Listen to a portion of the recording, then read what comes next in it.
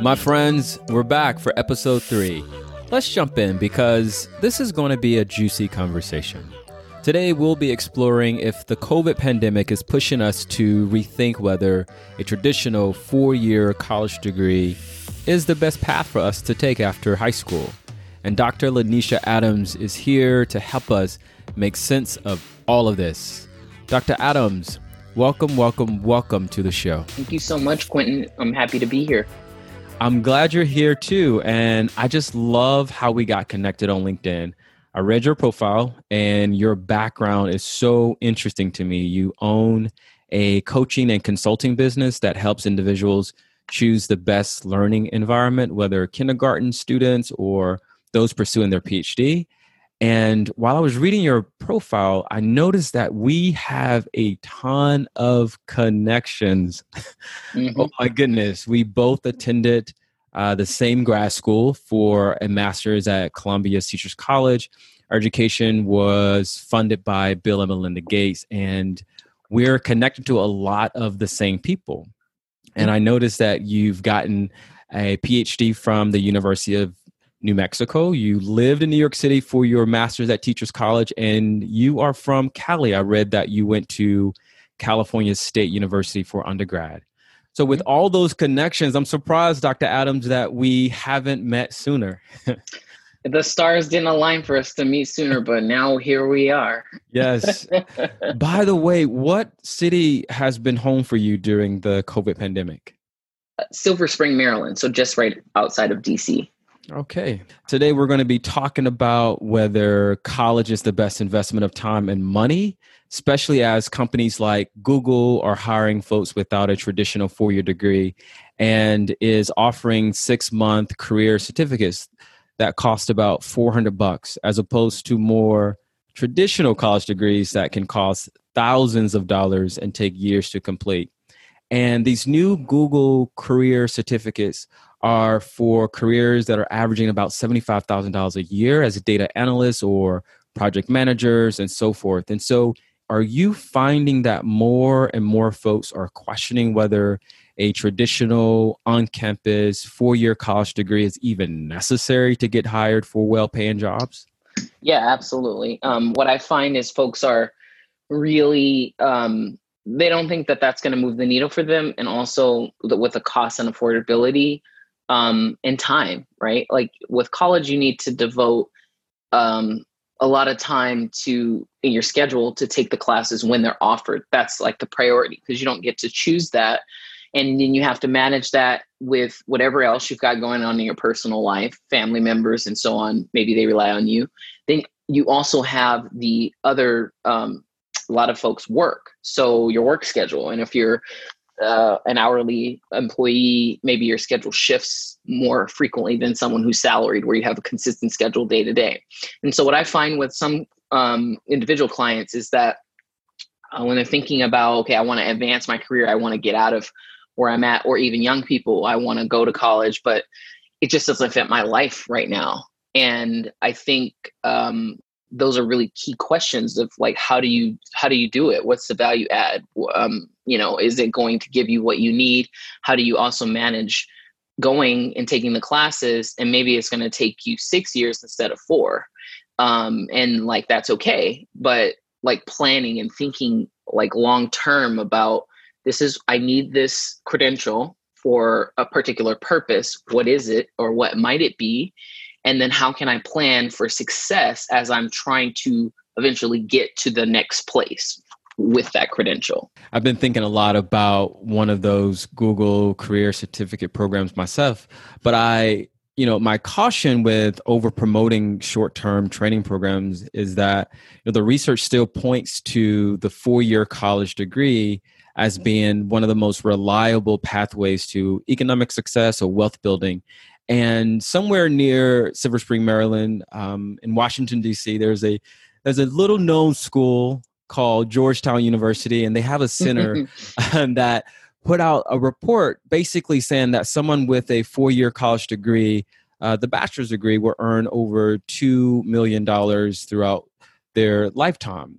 But the reality still stands that many students who grow up, as I did, with a limited income background are doing all the right things to get to college, but then they end up in certain colleges that don't have the resources to keep them there.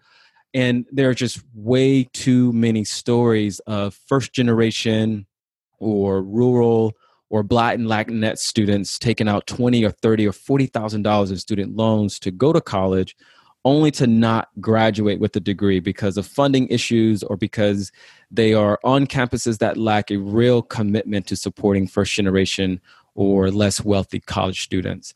So we were both financially supported by Bill and Melinda Gates to get a college education. Do you think you could have afforded a college degree without taking on student loans if you did not get the Gates scholarship? So I, like many other Gates scholars, actually have student loans. The scholarship initially was supposed to be last dollar, which meant whatever the university didn't fund you, they would give. I was in the second. I got the scholarship in 2002. I believe it was created in the year 2000. And it's, a 10-year scholarship of funding. But I went to a state college and they didn't really understand how to treat my scholarship. And so they packaged me with loans. And I didn't know anything about that because my parents didn't go to college. My dad didn't graduate from high school. My mom had me when she was in high school. So I had teen parents who aren't going to college. No one could tell me, like, look at this financial aid package. And when you're going through and reading everything, you're like, okay, well, I read about college. Everybody has, getting into some form of debt. This is normal. But it's not normal for somebody who has a fully funded scholarship. So that's like, I had to learn that the hard way. And then the year I went to Columbia, they changed the scholarship. It was no longer last dollar. It had a max, right? And that max, I couldn't afford really. So I had to supplement a lot of my income with a lot of that scholarship with income. And then on top of that, I was deathly afraid of being one of those traditional students who went to school young, right? Going to school, getting all this knowledge and no real world experience. And so essentially I decided to work throughout professionally. So I started my professional journey very early because of necessity and also because economically I need the money. And my jobs at McDonald's, Starbucks, other little coffee shops, I had 2 or 3 jobs when I was in undergrad carrying a 21 unit load. That's nuts. Right? Like who runs around doing that? Wow. So like, it's like the struggle was really real for me. And I'm forgetting your initial question, but I had an immediate like knee-jerk reaction to the loan thing because I had funding, but I had to supplement with loans. So I'm still paying those loans back, by the way, right? Because I did 10 years of schooling and working and all of that. I got my PhD 5 years ago and I'm paying it back slowly now. I only got a little bit left, but I'm hoping to be there by the end of next year. But that's a long journey. And I didn't really understand or know. But my major point is for a lot of us, we have to get into debt to get out of poverty. And that is not the American dream. I'm sorry. It never was 30, 40 years ago. It shouldn't be today. And for a lot of us Black and brown folks, that's what it means to go to college. You have to get into debt to get out of poverty eventually, because the reality is, I got the degrees and all this, and I could be employed by someone if I wanted to work for someone else. I'm an entrepreneur. I want to work for myself. And like, I'm trying to figure out the best way to build that into like something that's viable, sustainable, profitable without an MBA or a business background. So I have a lot of challenges there. But it's like we really have to, I think the major sort of frame that I want to put us in is we really have to think about college in the context of career and what is that degree going to do for you? And I don't think it's good to knock the, so one idea, right, could be you don't go to college, and that's fine. Go out and work, but pick a professional job. Pick something that you can grow and advance in, like project management. Maybe you're doing more administrative tasks. And then when you're at the place, they see that you're crushing it, you're young and you want to do stuff. And then you ask them to pay for you to get some kind of credential. And that could be a certificate that's respected in a field. So the project management certification through the PMI at the Project Management Institute, that is very well respected. Most people, when you have that, you can make tons of money, right? And you don't need a 4-year degree for that. You could advance throughout your career, get the years of experience, really become a professional. And that would be a good way to go, because when you get hired by the Googles of the world, you can go and say, they might say to you, wow, we see you have these skills and you need to skill up more in these other areas. You might need to get a BA. And then you can do that on the side or part-time or whatever, and have your company pay for it, because most companies, they pay for you to go to school. They'll give you professional development monies. So I don't think that we should be thinking about it in the context of, for this step first, this step second, this step third, because that's the traditional old way. We live in an agile 21st century world. So the more out of the box thinking you can create for yourself, the better you'll be. And that's what I would say. But we need to think, where do you want to go with this, whatever you're going to get, whether it's a bachelor's or certificate or whatever, and what kind of career, not a job, but what kind of career, vocational calling are you going to live with? And let your work can't be your life, because work is only 25% of our life.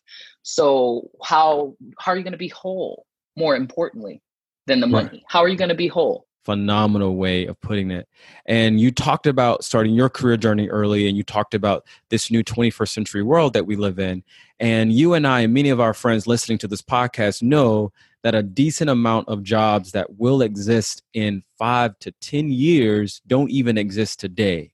So for someone listening in to you right now who's, let's say, an 18-year-old or a 20-year-old, or let's take it even further, even those who may be raising a family in their 30s or their 40s, how should they plan for the future with so many unknowns about the types of careers that will exist in the near future?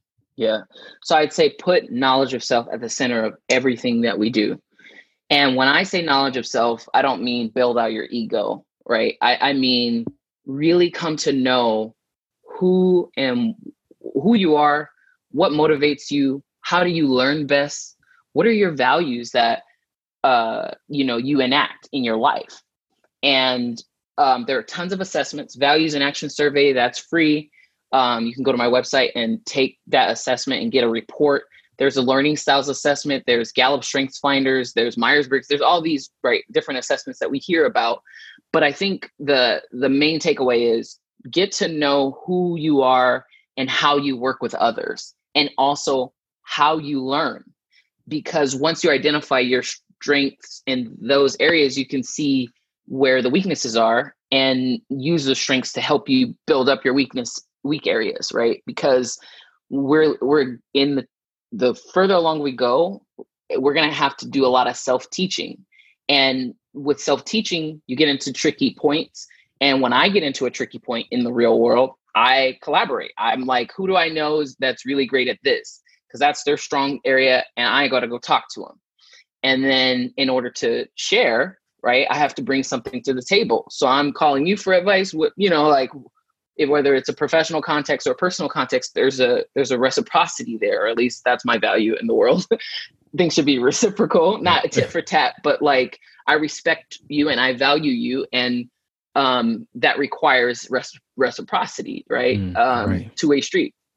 So I think that is at the heart of it. But I also want to say about career, I have a very I haven't written about this, but I think about this a lot in terms of career development as a process and not a one-time event. And I talk about it in terms of 5 major components, right? It's iterative process 5. Knowledge of self is at the center of it. You have to explore your options. So you got to be kind of like a little mini researcher where you're constantly looking at industry trends, occupational research. Maybe you didn't know about project management or user experience research, which is kind of a new field, right? UX as a thing. Like I didn't know that if I have a friend who's an anthropologist, they are now doing user experience research in Silicon Valley. And that's a career, right? But when they were studying anthropology, they didn't know that was a possible thing for them to do. So constantly looking at options and all of this, also looking at it in terms of evaluation, like what's the money? What kind of wage could you earn that's livable? What do you need? What is your living wage? Thinking about money, taking action. So constantly thinking about things in terms of SMART goals and all of that, and maybe working with a coach to like motivate you to get you to the next place. And then lastly, having a futuristic focus where you think about yourself as a brand, and you brand yourself according to your uniqueness, and remember that that will change. So me at 20 is different. The Lanisha at 20 is different than the Lanisha pushing 40. Right. So just being aware that this process is lifelong, and at the heart of it is you're the agent of your change. So how might you modify it? What do you like? What do you love? What don't you like? And really use that to figure out where you might go next, how you might navigate your journey. Some folks like to think of having a college degree like having, let's say, car insurance, right? You may not need it, but just in case you do, you have it. Do you agree with that kind of thinking? Actually, let me re-say that in a slightly different way. Should folks still make plans to go for a traditional 4-year college degree or maybe 2-year college degree to be on the safe side, to have the college credential to help navigate this rapidly changing job market? I would say, I don't know. I think, I'm sort of like, I don't want to say no. I kind of am like not a big fan of that thinking, just because I think the frame has to be different. So yes, I wholeheartedly 1,000% think a college degree is useful whether you think you're going to use it or not. However, I think it's more important to get out into the real world and interact with people. And there are some college degrees that don't really facilitate that as much. Now, I don't want to go into disciplinary, biases and all of this, but I do want folks to hear that. And I also think the humanities are underrated. I have friends at Airbnb who were crushing it, killing Snapchat. And in the world that we live in, where content is so valued, folks need to know how to write and how to think about things philosophically. And, I had a friend who would say underwater basket weaving for, if you picked a humanities degree, and like how it was devalued. But now that's really valued, because some of those skills and ways of thinking really are, you can go into a company and really make a ton of money, and you'll be different from the folks who didn't pursue that. So I see it from that side. However, how are you going to do that if you aren't interacting with the people who are at those companies? And most of those humanities folks, the professors, they're not interacting with industry people to network you. So how would you do that? You would only be able to do it if you knew people over in this context of industry and you're at the university, or you have one foot over there in the industry and you have one foot at the university. And that's how I've done it. That's been my frame. Now, with technology, there are ways to sort of, make that come together a lot more. But the thing is that, how many people are going to really be less afraid, reach out to someone randomly on LinkedIn and say, hey, I see this when you're 20. I mean, that's a skill. That's not, right. Most people aren't just going to go out and do that. Right. Yeah. It's interesting because even before the pandemic hit, the majority of jobs, somewhere around 63%, so 2 out of 3 jobs required some form of education beyond high school, whether a certificate, a 2-year, 4-year. But one of my main concerns is that there are high schoolers or even adults who may have had a really bad series of experiences with school. And so for them, just the thought of continuing their education beyond high school feels like more of the same. So what advice would you have for those who've gotten a bad taste for schooling? Do you think online learning might be a solution to help them get the needed skills to be successful in the world of work?